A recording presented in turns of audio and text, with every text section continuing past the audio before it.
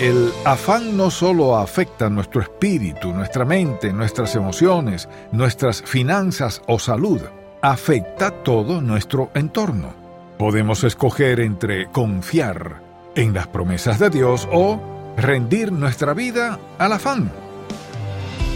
Bienvenido a En Contacto, el Ministerio de Enseñanza Bíblica del Dr. Charles Stanley. Nuestro Padre Celestial no desea que vivamos afanados como consecuencia de las preocupaciones y dificultades que han venido a nuestra vida. Él ha provisto lo que necesitamos y nos da la opción de vivir en victoria ante el afán.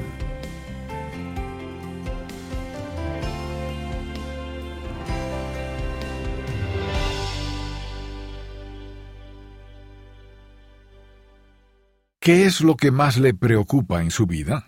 ¿Acaso es algo relacionado con su salud, con su matrimonio, con sus hijos? ¿Cree usted que Dios existe, que le ama y que está en control de todo lo que sucede a nuestro alrededor? ¿Acaso no cree en las promesas que nos ha dado en su palabra? ¿Será que no conoce lo que nos dice en Romanos 8:28, donde promete usar todo lo que ocurra en nuestra vida solo para nuestro bien? Si ha respondido afirmativamente a esas preguntas, entonces, ¿por qué se preocupa? No es la voluntad de Dios que sus hijos vivan llenos de preocupaciones y ansiedades. Eso no es lo que ha trazado para sus vidas. Y quizás algunos de ustedes piensen que hablo de esa manera pues no conozco sus circunstancias. Pero puedo asegurarles que no necesito conocerlas para afirmarles eso, pues Dios sí las conoce. ¿A qué nos referimos al hablar acerca del afán? Nos referimos a ese sentimiento que proviene de alguna preocupación que se ha salido de control. En ocasiones el afán llega a nuestra vida como consecuencia de algo que hemos escuchado, o por alguna situación que enfrentamos, o por algún temor que sentimos, y puede que el asunto por el cual nos hemos preocupado tanto no tenga mucha importancia, pero quizás al comenzar a imaginarnos lo que podía llegar a pasarnos, o lo que podría ocurrir con nuestros seres queridos, caemos en un estado de ansiedad y afán del cual nos cuesta trabajo salir por nosotros mismos. La pregunta que debemos hacernos es esta: ¿qué es lo que causa ese afán en nuestra vida? En otras palabras, ¿cuál es la causa real de la ansiedad que en ocasiones sentimos? Y recuerden que no nos referimos a estar preocupados por algo por lo cual somos responsables. No tiene nada de malo sentir preocupación por ciertos asuntos. El problema radica en dar rienda suelta a esa preocupación, la cual traerá afán y ansiedad a nuestro corazón, pues ha tomado el control de nuestra vida. Una de las razones por las que muchos caen en la ansiedad es porque no conocen la palabra de Dios. No han leído acerca de las promesas que ahí nos ha dado, ni conocen al Señor de la manera en la que deberían conocerle. Es por eso que se preocupan y llegan a caer en el afán. Hay quienes, al ignorar sus enseñanzas, viven en conflicto con su voluntad y con el plan que Dios ha trazado para sus vidas. No tienen la seguridad de agradar a Dios con sus acciones, por eso se preocupan.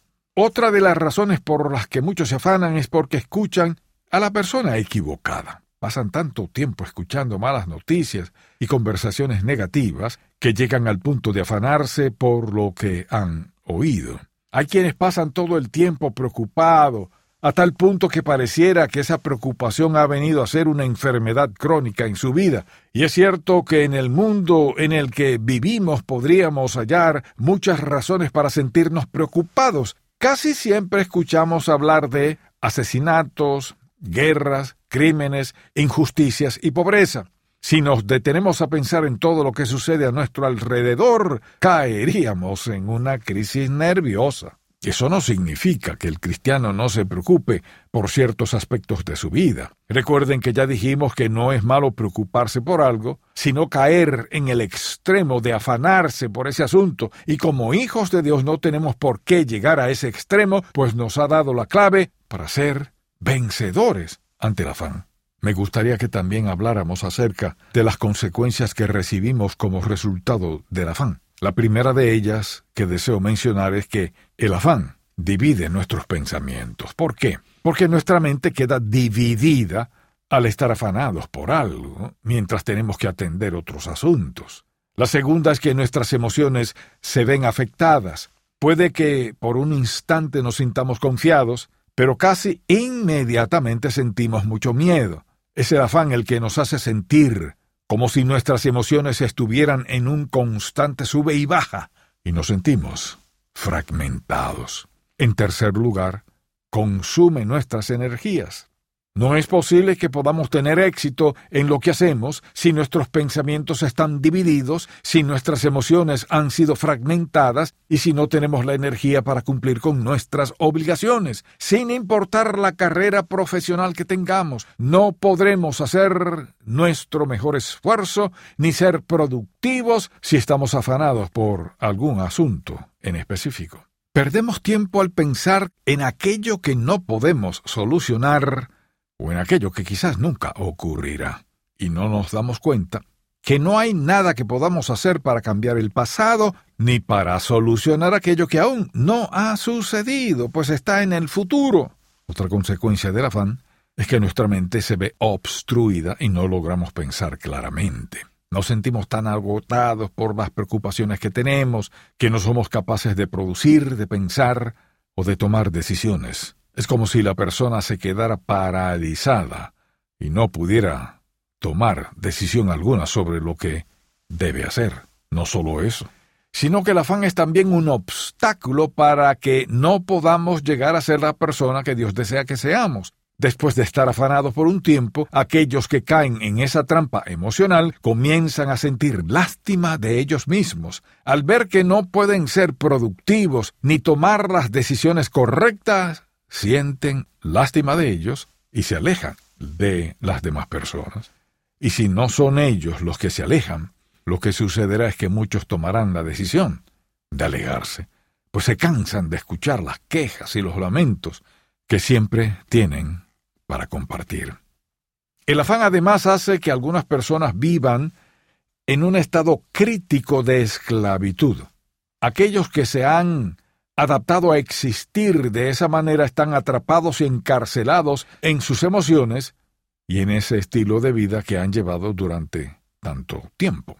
Se han rendido ante el afán y han permitido que él mismo los conquiste, los encarcele y les arruine su vida.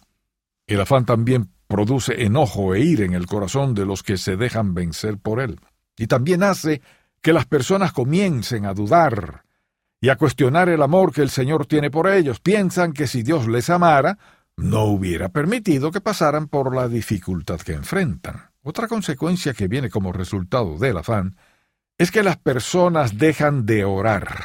Llega el punto en que se preguntan por qué han de seguir clamando al Señor en oración si después de todo ya no creen que les ame como antes. Piensan que sus peticiones no son escuchadas por Dios, pues no ven resultados inmediatos.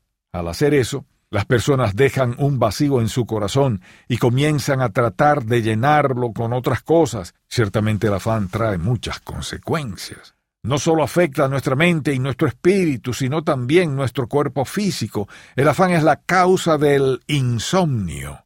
Y hay muchos que, al darse cuenta que no pueden dormir, acuden a los medicamentos para poder hacerlo. Permítanme decirles algo. Cuando ustedes no puedan dormir, no vayan a su botiquín para tomar alguna de esas drogas que les dan sueño. Lo que realmente deben hacer es arrodillarse y dedicar tiempo para orar y hablar con Dios, quien les ama y se preocupa por sus necesidades. El afán también puede causar úlceras y enfermedades relacionadas con la presión en aquellos que se han dejado vencer por él. Y si las personas persisten en ese dañino estilo de vida, comienzan a padecer enfermedades del corazón. Puede que haya algunos que crean tener esas enfermedades por otras razones, pero puedo asegurarles que en muchos casos todo comenzó con el afán, el cual produjo estrés y tensión en esa vida, hasta el punto en que la persona comenzó a sufrir enfermedades físicas. Quizás algunos pueden pensar que exagero, pero ¿acaso no he enumerado las muchas consecuencias que he mencionado en relación al afán? Estos no son resultados que he inventado, sino que son las consecuencias que sufren esas personas que están afanadas por diversas razones. Y los que viven de esa manera no tienen paz en su corazón, pues no se puede vivir en ansiedad y tener paz al mismo tiempo. Esas dos emociones no pueden convivir juntas en un mismo corazón. El afán no solo afecta a nuestro espíritu, nuestra mente, nuestras emociones, nuestras finanzas y nuestra salud física, sino que también puede llegar a dañar nuestro testimonio. Después de todo, ¿cómo podemos explicar a las personas que trabajan con nosotros la situación en la que vivimos?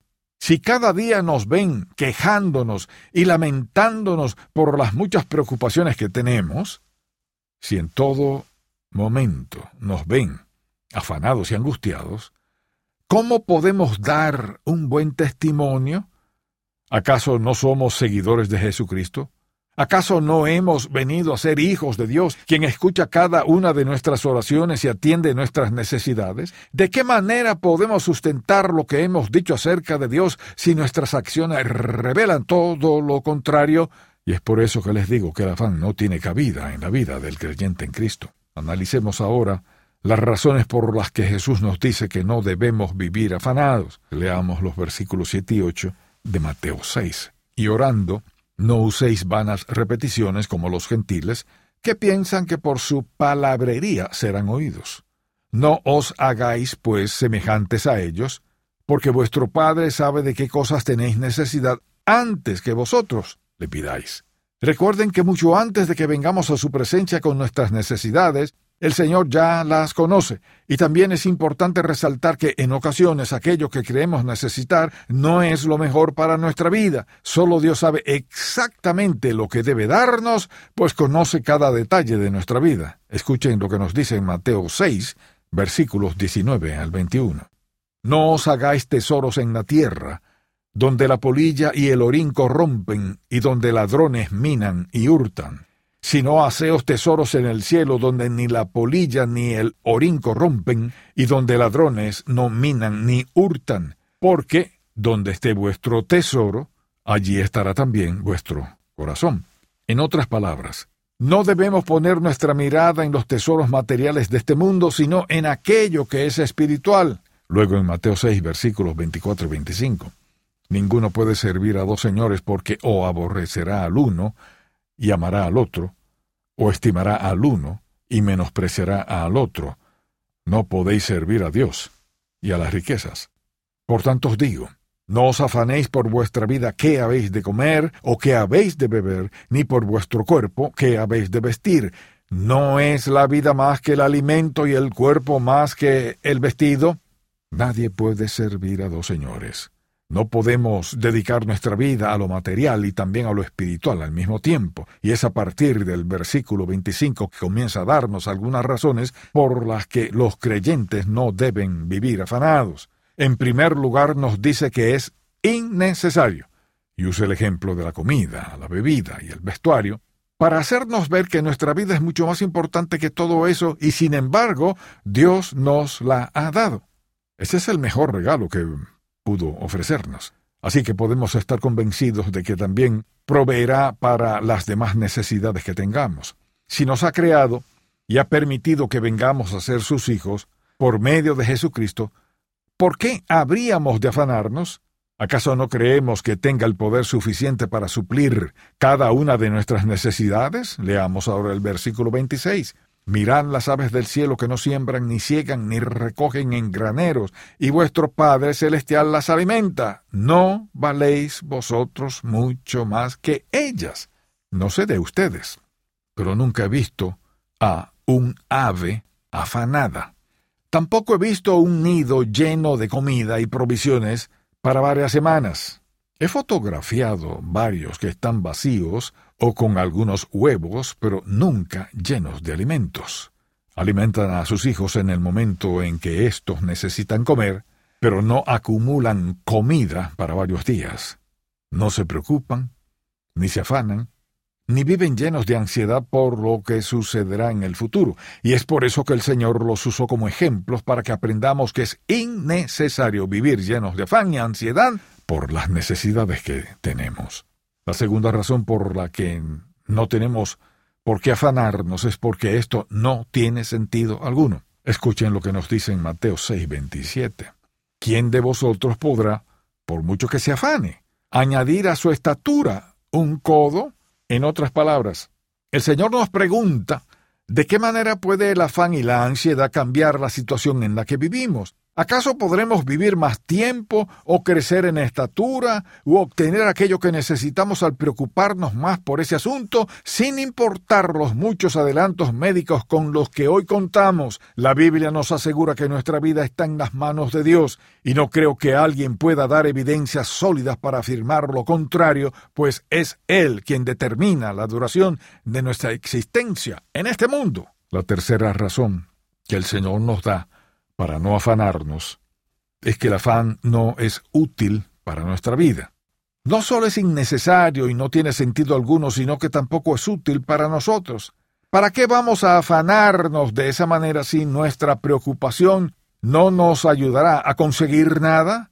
¿Acaso podemos llegar a ser más alto al preocuparnos por la estatura que tenemos? ¿Podemos añadir un minuto a nuestra vida si nos afanamos lo suficiente por ese aspecto? ¿Lograremos tener buena salud si vivimos llenos de ansiedad al pensar en las enfermedades de nuestro tiempo? Por supuesto que no. Lo que quizás suceda es que nos enfermemos como consecuencia de estar afanados por ese asunto. En cuarto lugar, nos dice que no debemos sentir afán, pues ese sentimiento afecta nuestra fe. Escuchen lo que nos dice en Mateo 6, versículos 28 al 30. Y por el vestido, ¿por qué os afanáis? Considerad los lirios del campo, no crecen, no trabajan ni hilan. Pero os digo que ni aun Salomón con toda su gloria se vistió así como uno de ellos. Y si la hierba del campo que hoy es, y mañana se echa en el horno, Dios la viste así, ¿no hará mucho más a vosotros, hombres de poca fe? Aquí usa el ejemplo de las flores y de la hierba del campo, las cuales son sustentadas y adornadas por Dios en todo momento. Si el Señor dedica tiempo para hacer eso, ¿cómo no hará mucho más con nosotros que hemos venido a ser sus hijos? El Señor se encargará de responder a nuestras oraciones, pues es fiel a sus promesas y se ha comprometido a ser nuestro proveedor. Puede que algunos de los que hoy me escuchan piensen que tienen razones suficientes para afanarse, pues creen tener necesidades en su vida que no han sido suplidas. Pero la pregunta que deben hacerse es la siguiente: ¿acaso viven en obediencia a Dios? ¿Será que confían plenamente en sus promesas? ¿O han decidido manipular la situación que enfrentan para hacer su voluntad y no la de nuestro Padre Celestial? Sea cual fuere su respuesta, puedo asegurarles que la Biblia nos enseña que el afán afecta nuestra fe. Hay muchas personas que viven afanadas porque están preocupadas por aquello que viene a ser vano ante los ojos de Dios. Se preocupan porque no tienen suficiente o porque temen perder lo que han acumulado durante tanto tiempo. No se dan cuenta que el Señor conoce cada una de nuestras necesidades y sabe lo que debe hacer para solucionar los problemas que enfrentamos en este mundo. Y es por eso que nos dice que no pongamos nuestra mirada en la situación que vivimos, sino solo en Él. Tenemos que aprender a poner nuestra mirada en el Señor y a darle la prioridad en nuestra vida. Es de esa manera que podremos vivir agradecidos por sus bondades y en una actitud de alabanza y adoración. Dedicaremos más tiempo para interceder por las necesidades de los demás que por las nuestras, y aquellas cosas que antes nos hacían sentir afán vendrán a ser problemas y dificultades que están en las manos de nuestro poderoso Señor. Nuestro Padre Celestial no desea que sus hijos vivan lamentándose o quejándose en todo momento. No es su deseo que estemos afanados como consecuencia de las preocupaciones y dificultades que han venido a nuestra vida. No es lo que espera ver en sus hijos, pues ha provisto lo que necesitamos y nos da la opción de vivir en victoria sobre el afán. Sin embargo, si usted aún no ha confiado en Jesucristo como su Salvador personal, le invito a que hoy tome esa decisión de fe. De otra manera, las enseñanzas que hoy hemos compartido en este mensaje no tendrán ningún sentido para su vida. Después de todo, nadie puede poner su mirada en Dios si antes no ha reconocido su pecado y le ha pedido al Señor que le perdone. Es solo el reconocer que Jesucristo murió en la cruz para pagar la deuda que teníamos como consecuencia de nuestros pecados, que somos perdonados y recibimos la salvación y la vida eterna que ofrece a todos por igual. Es a partir del momento en que una persona toma esa decisión que puede comenzar a vivir con su mirada puesta en Cristo y libre del afán y la ansiedad. Gracias por escuchar En Contacto, el Ministerio de Enseñanza Bíblica del Dr. Charles Stanley. Usted puede aprender a escuchar a Dios y le diremos por qué es tan importante en la edición para hoy de Un Momento con Charles Stanley. Si desea adquirir el mensaje de hoy, Vencedores ante el afán, así como otros materiales que le ayudarán en su crecimiento espiritual, llámenos al 1-800-303-0033 dentro de los Estados Unidos y Puerto Rico o visite encontacto.org. Usted y yo vamos a enfrentar batallas hasta el último día de nuestra vida. Pero la pregunta que quiero hacerle es esta. ¿Quiere usted ganarlas o perderlas? En la Biblia, Principios de Vida, el Dr. Stanley comparte verdades bíblicas que han guiado su vida y su ministerio a través de todos estos años. Para adquirir esta Biblia, llámenos al 1-800-303-0033 o visite encontacto.org. Papi. Dime, Nolan. ¿Compraste el regalo de la abuela? ¿Aún quieres el mismo del que hablamos anoche? Sí. Ya lo compré. ¡Feliz Hola, mamá. Navidad! ¡Feliz Navidad! ¡Sigan! Toma, abuela. Oh, gracias, Nolan. La manta de oración. La manta de oración. ¡Feliz Navidad, hijo! Sea quien sea, esté donde esté, la Navidad es compartir. Visiten contacto.org/librería para hallar regalos que bendicen en esta Navidad. ¿Ha escuchado a Dios? Escucha ahora una experiencia personal del Dr. Stanley de cómo aprendió a escuchar a Dios en la edición para hoy de Un Momento con Charles Stanley. Antes de ir a la universidad fui a visitar a mi abuelo. Quería escucharle hablar. Recuerdo que toda la semana nos sentamos en el portal de su casa y no hicimos nada más que hablar. Le pregunté, entre muchas otras cosas, ¿cómo Dios le había hablado? Él me contó 4 historias de su vida y de cómo Dios le habló y las lecciones que aprendió. Esas lecciones llegaron a ser los 4 principios que me han guiado todos estos años. Yo le pregunté cómo sabía que Dios le hablaba, y él me contó los milagros que Dios hacía en su vida. Mi corazón estaba hambriento de esa relación. Yo quería una relación como la que mi abuelo tenía con Dios. Me acuerdo que al regresar a Danville, oraba, Dios, si hablaste con Abraham, Moisés, Josué, David, Daniel y con mi abuelo de la forma tan real, háblame a mí también. Y este pedido se convirtió en el anhelo más profundo de mi corazón, poder escuchar a Dios. Y la verdad es que si no aprendemos a escuchar a Dios, nunca sabremos dónde estamos en nuestra relación con Él. Puedo decir que lo más importante y lo más emocionante de mi vida cristiana es haber aprendido a escuchar a Dios. Si el mensaje de hoy ha impactado su vida, visite encontacto.org y aprenda más de las enseñanzas del Dr. Stanley. Este lunes daremos comienzo a una serie que nos ayudará a entender la necesidad que tenemos de buscar a Dios. Espero que pueda sintonizarnos para más de En Contacto, el Ministerio de Enseñanza Bíblica del Dr. Charles Stanley. Este programa es una presentación de Ministerios En Contacto, Atlanta, Georgia, y permanece en esta estación gracias a sus oraciones y donativos.